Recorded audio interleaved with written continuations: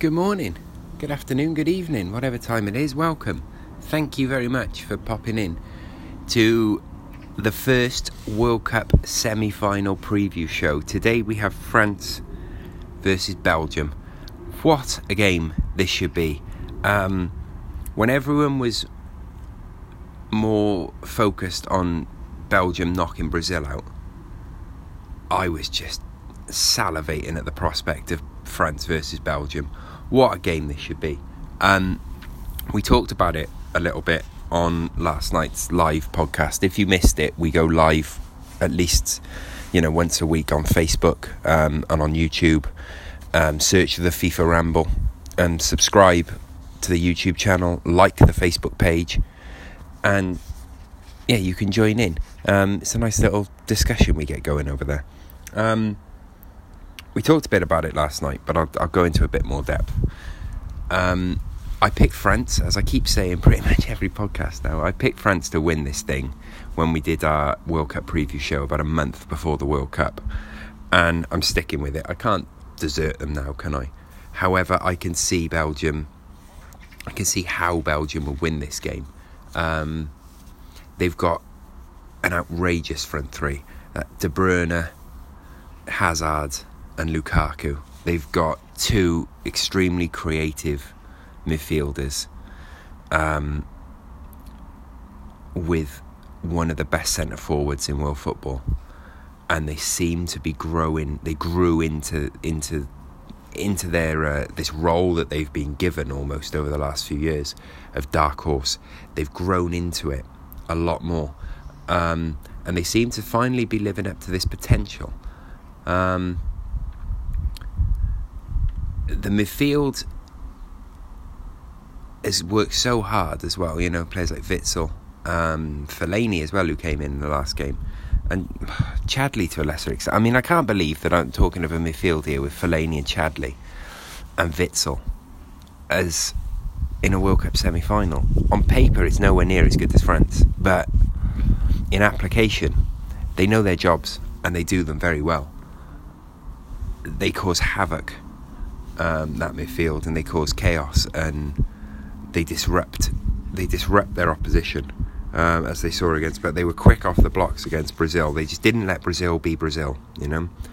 I can see them doing that again. I mean, they can disrupt it in the midfield, and then it's about getting the ball out to those three, out wide really, out to De Bruyne or Hazard, and then Lukaku is dropping deep, collecting it, and then busting a gut to get forward. And he's like a battering ram, who's also quick as hell and is lethal in front of goal. He's so dangerous.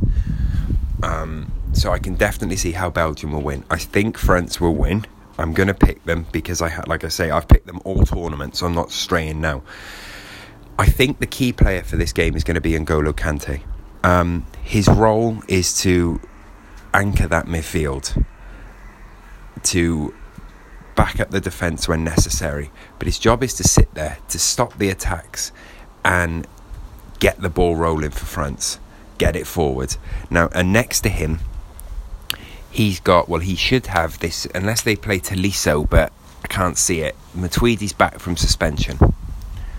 Now, Matuidi is a great box-to-box player.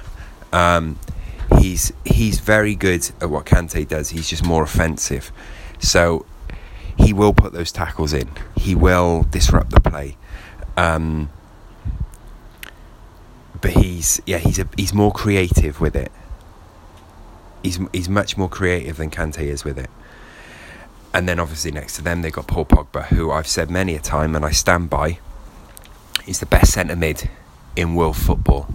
The problem Paul Pogba has is occasionally, especially at club level right now, he's not allowed to do the things that he does best.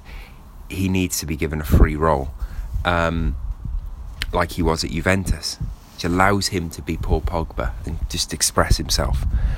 He's being allowed to do that this tournament. He wasn't allowed to do this in the Euros. He was given roles, especially in the final, and it just sucked him out the game. Because he wasn't allowed to push forward, and he paced in the halfway line like a caged tiger. That's where I think the midfield will be key. I think N'Golo Kante, if he can stop the ball getting to De Bruyne or Hazard, if he can stand up to the onslaught of Witsel and Fellaini, if they play Fellaini, I think they will, but if he can stop them from being the disruptive force that they are in the middle and keep a cool head, just calmly win the ball back and keep playing it forward, he's going to be key. Matuidi is going to have to work a lot. He's going to have to work so hard. And then Paul Pogba to push forward. I think, I said it last night, I'll just say it again. What I think is that there's potentially they'll be looking to work the space behind the defence for Belgium. Belgium will have Alderweireld, Vertonghen, and probably Company, unless he's got another knock. He seems to have been injured for about 4 years. My way of playing it would be get N'Golo Kante to win that ball. Matuidi comes to meet him. Pogba pushes on. So then you've got that triangle in the middle with Kante further back, with Matuidi off him to the left or to the right, and Pogba then off Matuidi a little bit further forward. So you've got that sort of elongated triangle.